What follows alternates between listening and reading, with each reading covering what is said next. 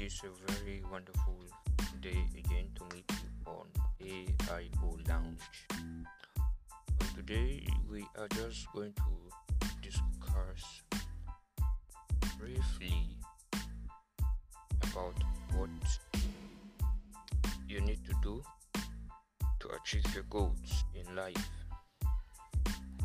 Firstly, what are goals? Goals are those things, those targets that you set to achieve in future,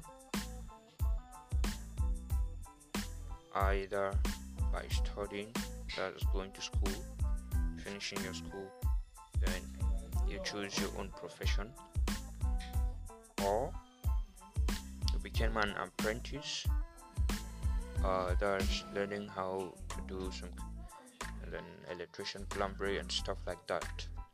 Now, only thing that you need to consider in life is to be focused, because when you are focused in life, your goals will be achieved within a short while, within a short limit of time. So what I'm just trying to tell all of us today is that we should be focused on our goals.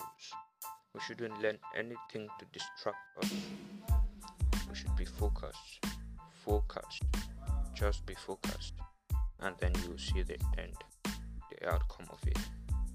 Thanks for being with AIO Lounge. See you next time.